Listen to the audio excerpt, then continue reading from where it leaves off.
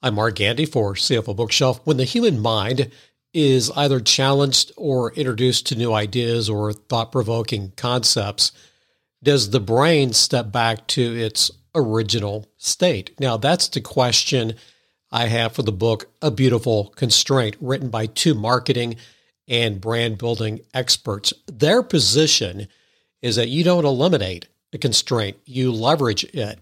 And the heart of the book provides 7 suggestions in how to turn a constraint into something that is beautiful. We're going book club in this conversation. I've asked Willie Donaldson to join me. You may know that name because my interview with him some time ago, it's the most downloaded show in our podcast catalog.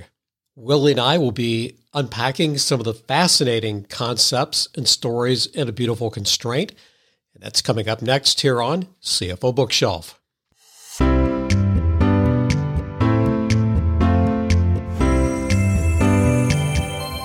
Willie, before we get into the book, A Beautiful Constraint, let's just start with a very basic question.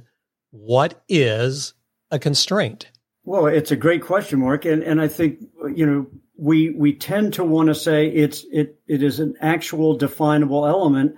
I would argue, and systems thinking would argue, that it's almost anything is constrained and almost anything is limitless. And so often it is just a mental constraint, but it's something that whether it's mental, physical, quantitatively, seems to impede progress is kind of how I think of them.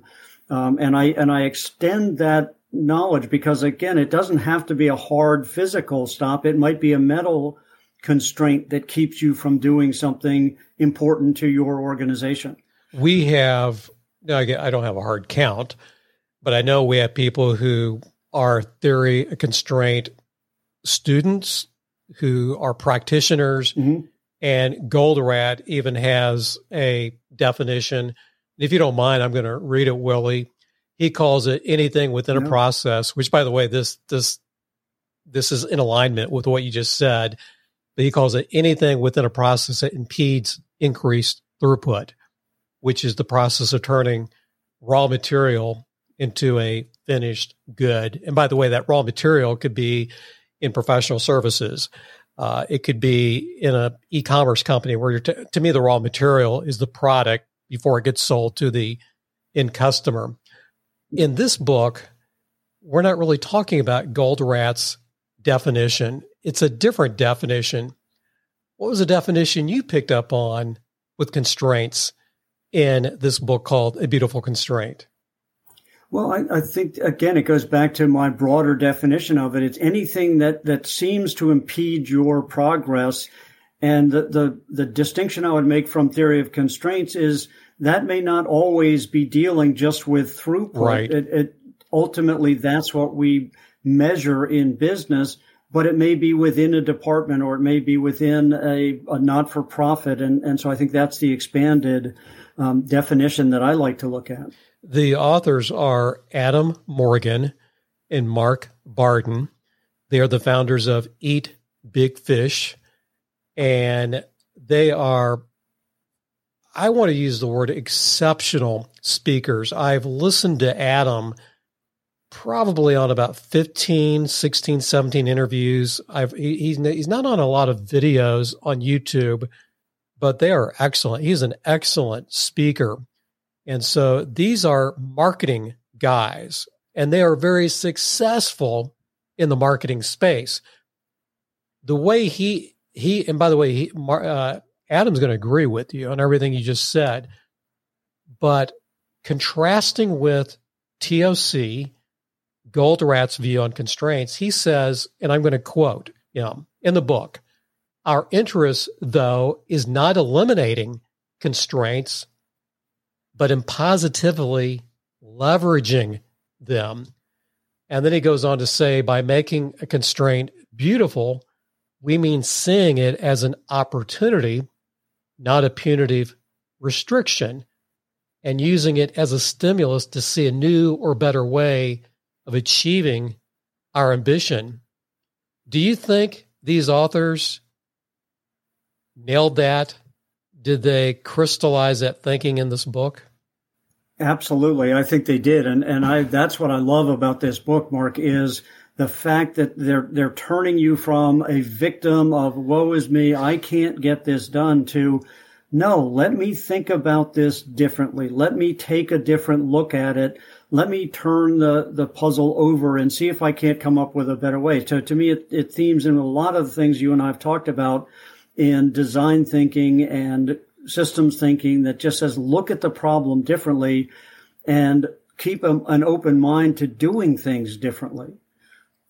I would also add, want to make it very, very clear, this is not, by the way, this is not light reading. I don't know if the high dopamine CEO is going to read this from cover to cover. They're going to love the ideas that we're going to talk about, but they may not read it from cover. They may get fatigued going through it. I mean, there is a lot of content, a lot of stories, a lot of examples, but I want to make it very clear, this is not a Waterman Peters type book where there's this insinuation that, hey, this is an empirical study.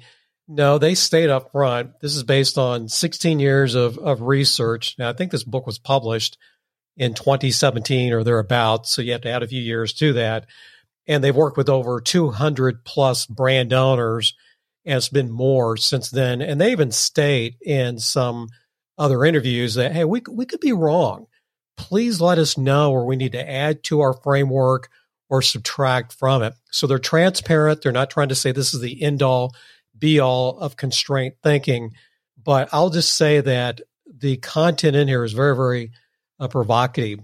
One thing I did like about the book is I just said I've listened to Adam Morgan, and he's the one I've heard the most.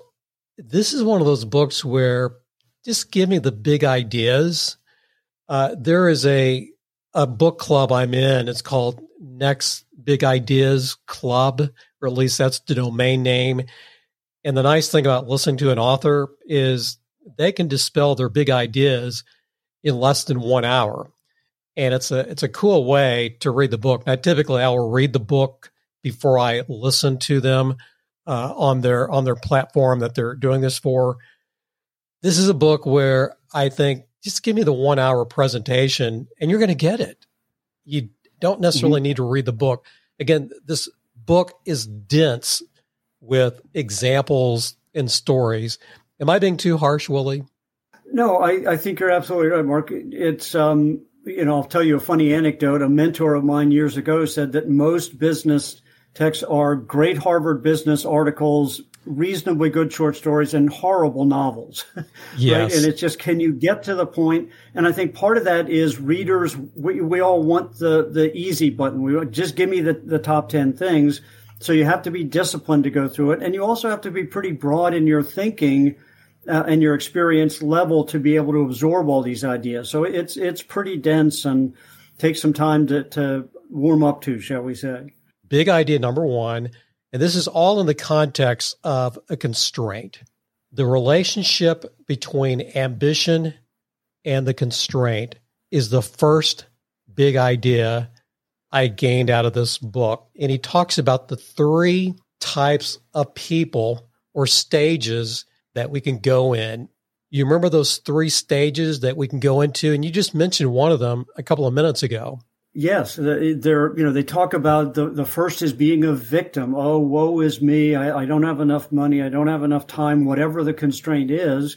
And then if you can get to the point where you're a neutralizer, you don't move beyond, but you seem to be stuck, but you've got to get beyond that to a transformer. And to me, the transformative language they use, that's the one of the great gems that comes out of this book, Mark, is can if. Rather than we can't, can you get your organization and yourself to get to we can if we do this or we did that, or can we go test ideas that get us through that? And that language starts to take you from a victim and just being in neutral to a transformative mindset that opens up ideas and opportunities, in my opinion. You may start out with victim thinking, and then you become the neutralizer, which we do need to define.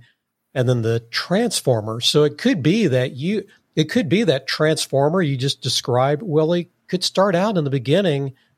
Oh, well, it's me. How are we going to do this? How can we pull this off?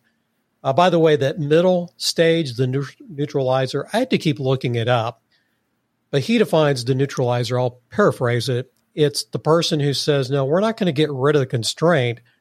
We're just going to maybe redefine the ambition to get around that constraint. So that'd be the neutralizer. They're not ignoring it. Yeah, and that's the better, more positive version of it. The dangerous version that I would caution the listeners on is the neutralizer who changes the goal. Sloughs more towards the victim in just living with it rather than trying to get around the constraint. We see it all the time where organizations slough back to a level of performance and you don't challenge the status quo. That's the danger in the neutralizer role. Are you continuing to move forward towards a transformative experience, or do you just get trapped in that sort of never land? The question I have on the transformer stage or transformer thinking, is that something that can be learned? Because, again, this may be a bad or a negative bias, but some people who have that victim mindset, sometimes they don't get out of it. And it's like, is that just the way you were born? Or can this truly be taught to go from victim to neutralizer to transformer?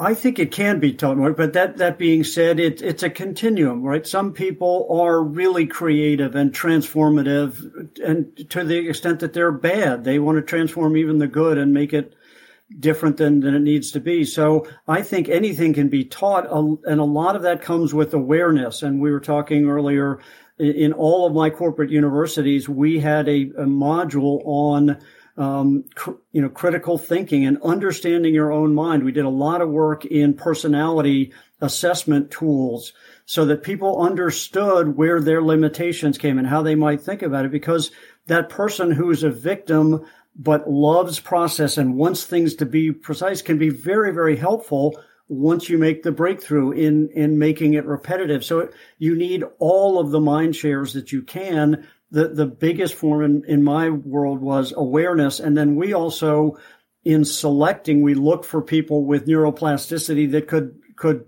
really understand their minds and that self-awareness and then use them effectively. So the authors call constraints, they can be beautiful. And one way of dealing with these constraints is start with the relationship between ambition and constraint. Now, I'm going to get a little bit out of order, but they bring up another big idea, which I find fascinating. We were talking about this before we hit record, the concept of path dependence. Path dependence. What is your interpretation of path dependence in the context of constraints? Well, the classic definition I would give it is, we're stuck in a rut, and you've done it this way forever. This is the way we've always done it. An example that you've heard me talk about before is, bringing in an executive from, a named organization that's always done product development this way. And they start prosecuting without learning the way that you want to do it or the way that you do it. So we all get path dependent. And again, it gets back to that mindset of awareness of, are you getting stuck in that rut? Because the path dependence can be process driven, it could be software driven, or it could be just mentally driven, in my opinion. The interesting poem that they brought up, and I'm going to be transparent, I did not know about this poem. It's called The Calf Path by Sam Foss. Again, I'm being transparent. I did not know it. In fact, when I started reading it, I'd never recalled reading it before. Had you heard of it? I had not, but you should read it for the group if we have time. It's about a 10-minute read, but can I read the first that's right. 3-4 stanzas? By the way, I'm not a poet. I'm not into poetry. Are they called stanzas? Is a paragraph a stanza? So here's how the first part goes. And by the way, this is good. One day, through the primeval wood, a calf walked home, as good calves should. but made a trail all bent askew, a crooked trail as all calves do. Since then, 300 years have fled, and I infer the calf is dead. Now we get into the next section. But still he left behind his trail, and thereby hangs my moral tale. And then he goes on, and it is a very good poem. In fact, I did not know I liked poetry. I like that poem. I like the ending, and I did some homework. A lot of business people who are consultants, they use this poem as a, hey, this is an example. This is an analogy of what happens when you get into, this is the way we've always done it, thinking. So next question related to this path dependence. How do you know you have this path dependence? Well, it's a great question. And I'll tell you what we used to do in my organizations is we set aside days of the month to just challenge our most firmly held beliefs and challenge. I call them white space events. Just what would we change differently? What's working? What's not working? And I find that not enough organizations do that. You know, how would we completely change everything we're doing? We talked earlier about De Bono's 6 thinking hats. Put on a hat to attack your ideas. Put on a hat to, could we do this better? It goes back to that creativity and being open to changing things constantly, I think, is important. The other example I can think of is in my own financial management career. My first credit department that I ran, it was about a $20 million on average accounts receivable portfolio. So not huge. So we're talking small business, but I met with our AR manager every Wednesday, every week from 3:00 to 5:00. If I were gone, if I were on vacation, I mean, that was delegated. We never met. We had 52 meetings a year. And what we did to minimize AR, and to me, it was deadly effective. If you were 1 day past due, you got a phone call. I did not allow emails. And by the way, we're talking 2003, 2004, circa 2003, 4. I did not allow my people to do emails. The person before me did, and they wondered why they weren't effective. So one of the ways we got around with improved AR was you call them, and then you also find out why. And hey, do we need to change your terms to an extra 5 days? We usually didn't like that because then they'd be another day late after that.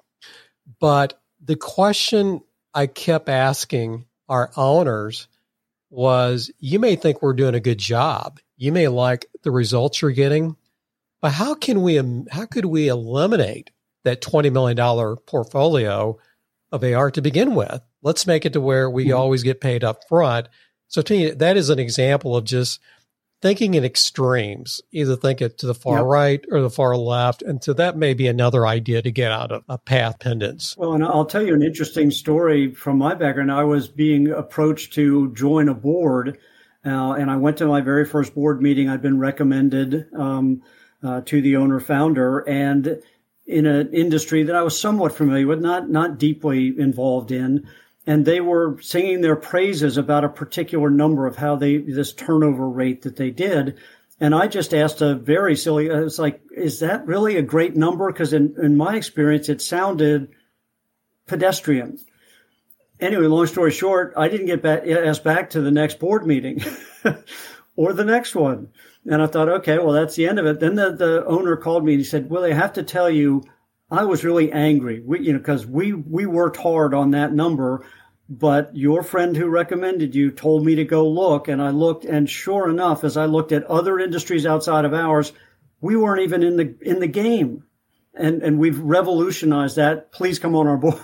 Please come on our board. And I think we get trapped. We believe our own press releases, and so having outside eyes that will challenge you and your most firmly held beliefs, time set aside to challenge the way you're currently doing things is important. It's one of the bits of advice I give clients and also my students is, as you graduate, here are these 22-year-old kids, I still call them kids, but they've got different eyes than ours. They see the world differently. Use that. When you go to your job, look at the world differently. And, oh, by the way, owner founders, ask those people how they view your business and how they view things. It just helps to hopefully get rid of those constraints. One of my favorite stories in the book is when the Audi chief engineer asks a team of other engineers, how can we win Le Mans without going faster? Pause. Someone then says, well, take fewer pit stops.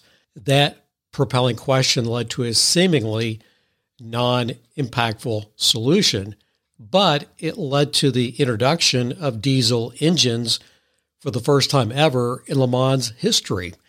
And their team, I think, would go on to win the next 3 years in succession. So, Willie, what do you think of this concept of asking propelling questions?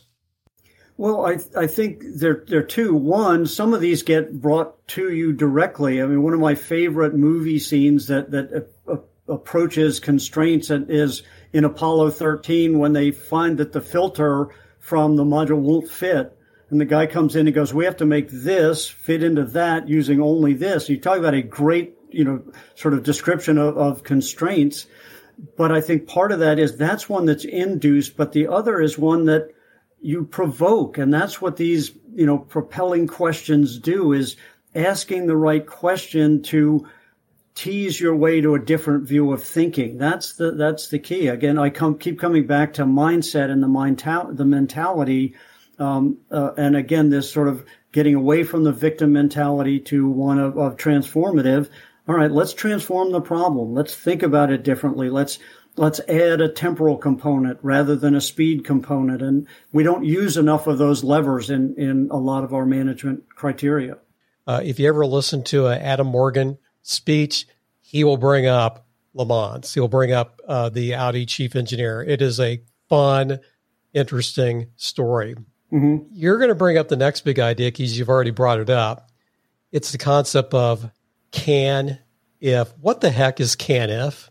Well, it's just this notion that rather than I can't and stopping at whatever the constraint you feel is there, is saying I can if we did this, if we did that. So I'll give you an example that you know about. If you go back to, what was it, the mid-90s, when all of the major music executives were convinced that the music business was dying, sales were going down, people were stealing our content. So their response was, let's go sue people who are downloading songs. And Steve Jobs said, no, we can if we change the way people buy music. Right. And it's such a wonderful transformation in mindset that we can if we do this, if we look at it differently. And I love that part of it. The opposite is?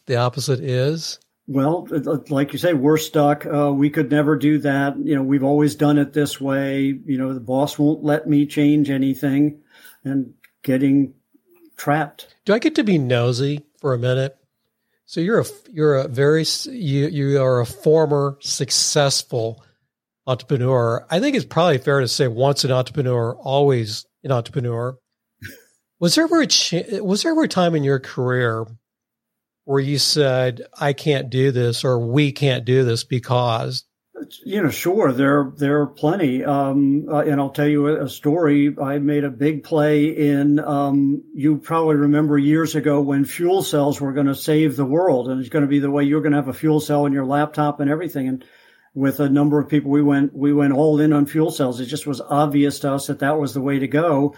And after many, many years, it was like, no, that you just can't go there because batteries got better and electronics got lighter and less power consumptive. Now it'll come eventually, but yeah, there are times you do run out of runway or whatever, or it's just not a good idea. And that's one of the sort of, things I think a reader could take away from this is, no, there are some very real constraints. If your idea takes $20 million and you don't have access to $20 million, yeah, you probably can't do it. So, so I think you have to take it with a grain of salt, like everything. Resourceful thinking. If I say the words resourceful thinking, does something positive come to mind, or does something negative come to mind?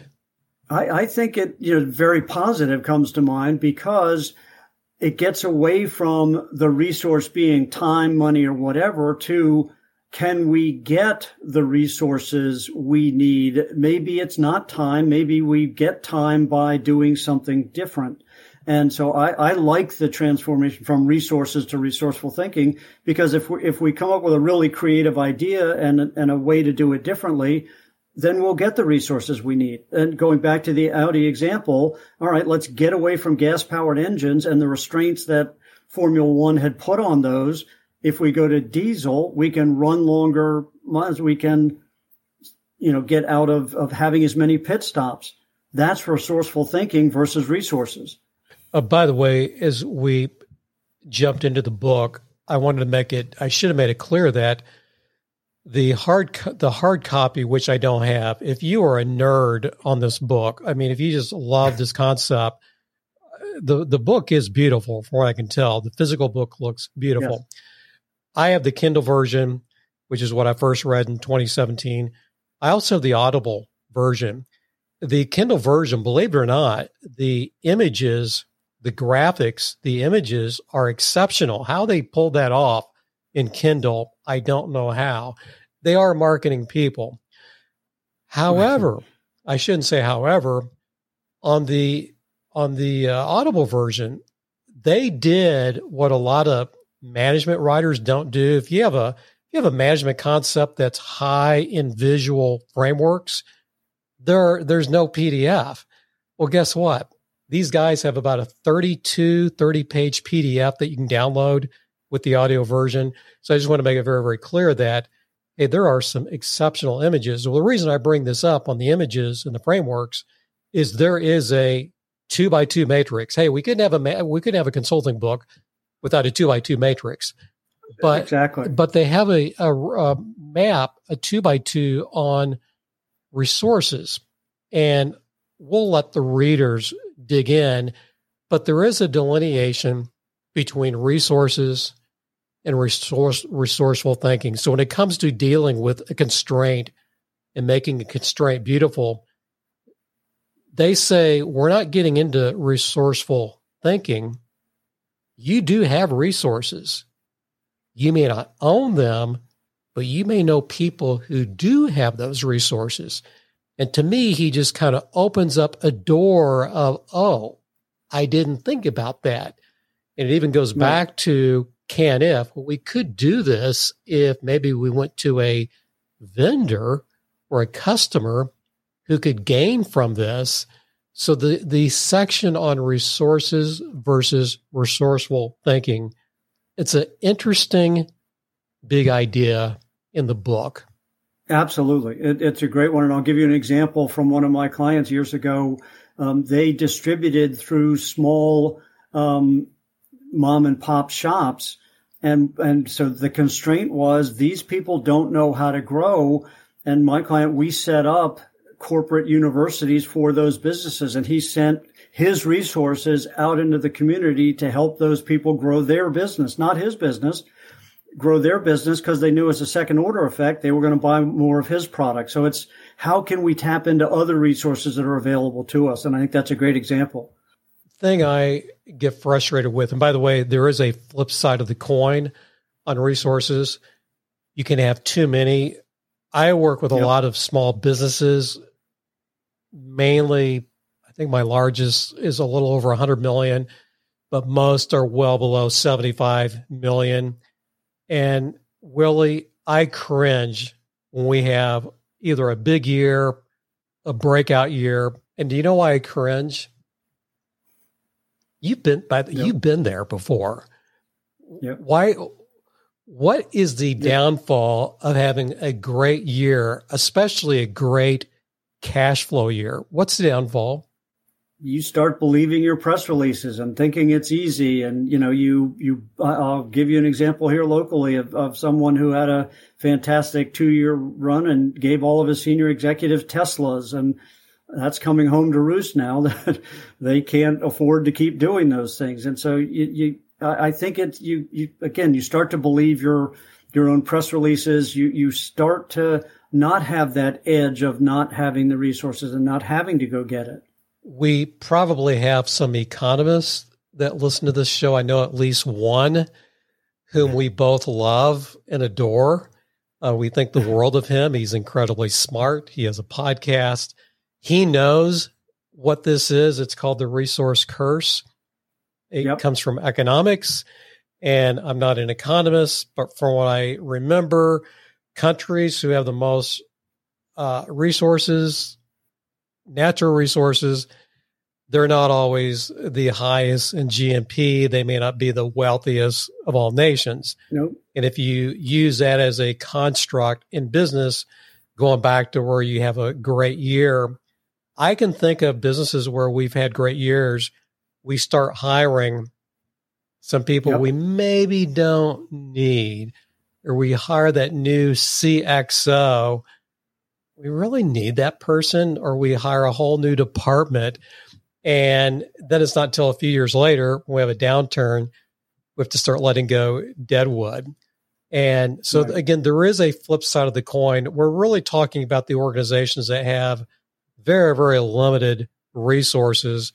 But again, the authors are opening up the door to ideas of where we can find those limited resources, where otherwise we might have this, but we can't because we don't have the money. Right. Exactly. And we've seen the cautionary tales in venture capital and private equity where they put too much money into ideas that are untested or can't absorb it fast enough. And that can be just as problematic as not having enough. So I don't know who you are. Are you Siskel and I'm Ebert, or am I Ebert and you Siskel? We need to give a thumbs up or a thumbs down on the book. Thumbs up or thumbs down? Oh, I'm definitely a thumbs up with the cautions we've talked about. But I think it's a great read and a great resource for people to think through. Again, I think the ideas are great. And some of these, again, I said earlier, some of these may sound like common sense. For example, ask propelling questions, like duh. But if you look at the types of questions they bring up in the context of these constraints, it's like, this is genius type questions. So yeah, that's one of their big ideas. It's one of the paths toward making a constraint beautiful. But again, the context, the ideas that they bring up around those, there's really 7 big ideas in the book. We hit on 5. So I give it a thumbs up. The ideas, I'll go back to what I said earlier. Is this a book that a high dopamine CEO? And again, I'm not disparaging those types of CEOs. They're the ones who write us big checks, those of us in the consulting industry. But I would say that some other people I thought about this long and hard, who would read this book. You mentioned this a few minutes ago. Project managers, in my opinion, if you were a project manager or a project management, or some businesses have process managers, this is a brilliant read. Does that make sense?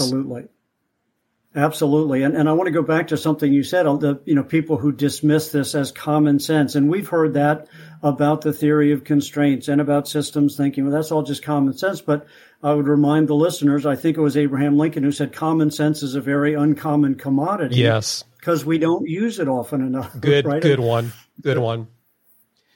I'm trying to think of other people who would read this book. This is getting outside my comfort level, my comfort zone. But I think those who work in public policy, I think this would be a great book. Yep. And by the way, I'm going back to the Taiwan example. Again, if you listened or read the book, the section on Taiwan, which is about 4 pages, is excellent. So people in public policy, anyone who works in strategy, now big businesses who have strategy arms, again, this is going to be excellent material. And I think it goes without saying, anyone who works in the marketing and advertising space, who is in the building brands, building big brands, going up against challengers, being a challenger brand. Well, and they won't like it, but not for profits. They tend not to like these types of books. But talk about organizations that have real constraints is Often their funding is constrained and it's problematic and lumpy.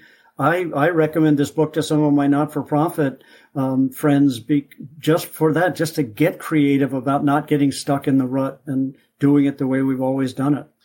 Again, if I worked with these authors, I would have on their website, I think their website is eatbigfish.com.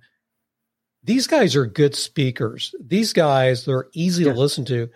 I would just steal the way Masterclass does a great job it is definitely edutainment. I would do a masterclass on this book. And for the people who don't want to wade through the 277 pages, they're going to love this. And I may just nudge them on LinkedIn. It's like, do a master class on this book. So yeah, I could absolutely foresee one. I think that's a great idea. Okay. Before we wrap up, a couple of personal questions. You are, I don't know if I've told you this. No, I think I have. I think I emailed you this. You are, our interview we did in 2023 is the number one. It's the most downloaded show of our 200 some odd episodes we've done. The interview we did is number one. And it's fascinating because I kept saying, man, first weekend was incredible. But it's like each week you just kept going up the charts. And right now you're number one. But Simple Complexity is not your only book. Tell me about your other book. Yeah. So first, Mark, thank you so much for, all you've done for Simple Complexity. And it's just a delight. And thank you for that honor. But the second book will not be at all linear to what anybody who's read any of my other stuff or listened to and it's really a book from the heart. It's called Estimated Time of Departure, How I Talked My Parents to Death, a Love Story. And it just came from my being named executor of my parents' estate and starting to work with them on their end of life. Even they were young, I was young. And as I went on that journey, I'm a lifelong learner to try to understand about death. I was appalled and shocked that here's something that 100% of the population of this planet share, and yet we don't talk about it at all. And nobody wants to talk about it, and no one is particularly good at preparing for it. And so I went through that with my parents, tried to educate myself on it, and everywhere I went, people said, you should write a book. We need more people who will do this sort of thing. So I did. And it was just a great experience. And I'll share one anecdote with you and the audience. And that is, as I went on that journey, I talked to death doulas and end of care physicians and hospice workers and all kinds of people. And one was a philosopher or a historian who studied philosophy of philosophies of death around the world. And she shared with me an anecdote that stays with me to this day. And that's that there's an African tradition that says, when you die, the physical death is just the first manifestation, and you don't truly die until the last person on earth speaks your name or thinks about you. And that just enlightened my journey. And I think about that every day. And having just said that, my parents are sitting right here with me because I just thought of them again, and I can see them in my mind's eye in this discussion. And so I encourage folks to go out, get my book. But even if you don't, think about it. It's just a liberating time. A lot of people are scared of it. Don't be. Yes, it's sad. Yes, it's hard, but it is really cathartic. When I pick up a new book, first page, I start asking myself, has this book been written before? And I think you know what I mean by that. Obviously, it's a new book, but has something similar to it been written? And that book of yours, I would say it's in a class of its own. I don't know of anyone who's written quite closely what you have put into words. Well, you're nice to say that. And what's interesting is the whole intent of the book, when I pitched it to my publisher, we were going to have the story and then experts that I traveled with and did my research with. And we were going to add at the end of each chapter and sort of story, what did the experts and estate planners and doctors say, et cetera. And when they read the story, they said exactly the same thing you did, is don't touch a thing. Don't add anything. Just tell the story. There are plenty of books on how to think about estate planning or your health or the biology and medicines, but don't mess it up. Just tell the story. And I think I told you that we're hopeful. I've gotten the script out to a couple of filmmakers, and we'll see where it goes. What have you been reading lately that you find very interesting and has been hard to put down? Okay, I knew you were going to ask that, and so how'd you guess? How did you figure that out? I'm fascinated by it. It's the Coming Wave by Mustafa Suleyman. I don't know if you're familiar with it. No. But he was the founder of DeepMind and Inflection AI, and he talks about the coming revolution of AI and biology, and just it's really very, very cool. So I think you'd like that a lot. But I'm like you. I also always have a stack of books by my bedside. I'm going back and rereading. I don't know if you remember Upstream by Dan Heath. Very similar to this. Is so, kind of the opposite of the constraints. It's looking upstream to see if you can predict where those constraints are going to come from. Him and his brother are excellent. There was a while, maybe over a 5-6 year period, where I would re-listen to Made to Stick because it's great. It's great writing. It is excellent writing. I've not, that one you mentioned, I've not read that one. Okay. So it's Dan Heath it's called Upstream by Dan Heath. I will just add that I just wrapped up The Old Lion. Now, on my rating system, I gave it a 3 out of a 5. If you know nothing about Teddy Roosevelt, I'd say this is a good starting point. But one of my all-time favorite books, fiction, won a Pulitzer. His last name is Scherer. I can't remember the first name. He wrote the book Killer Angels, and it's Gettysburg. And it's one of the few movies where they got it right. In fact, the movie is exceptional. It's one of the few movies where it didn't make me mad.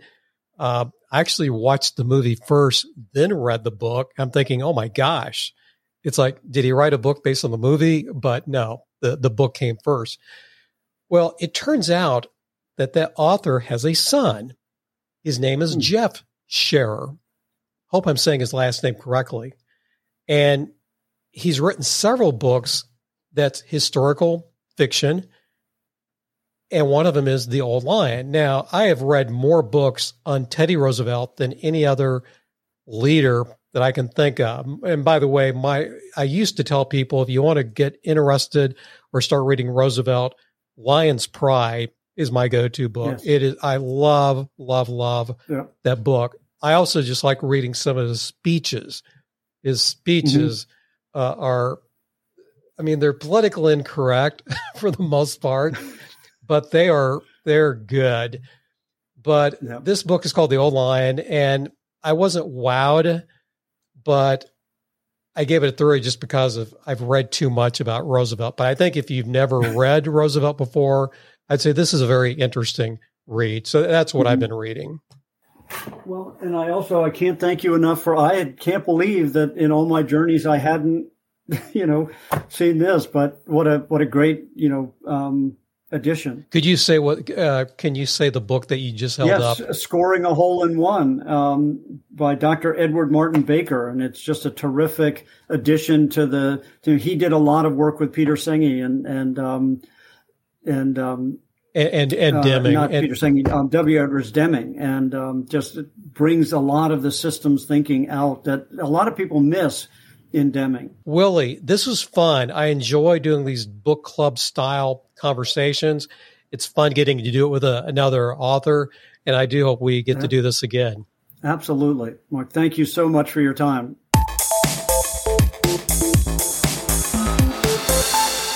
You are listening to CFO Bookshelf, lifelong learning for financial leaders.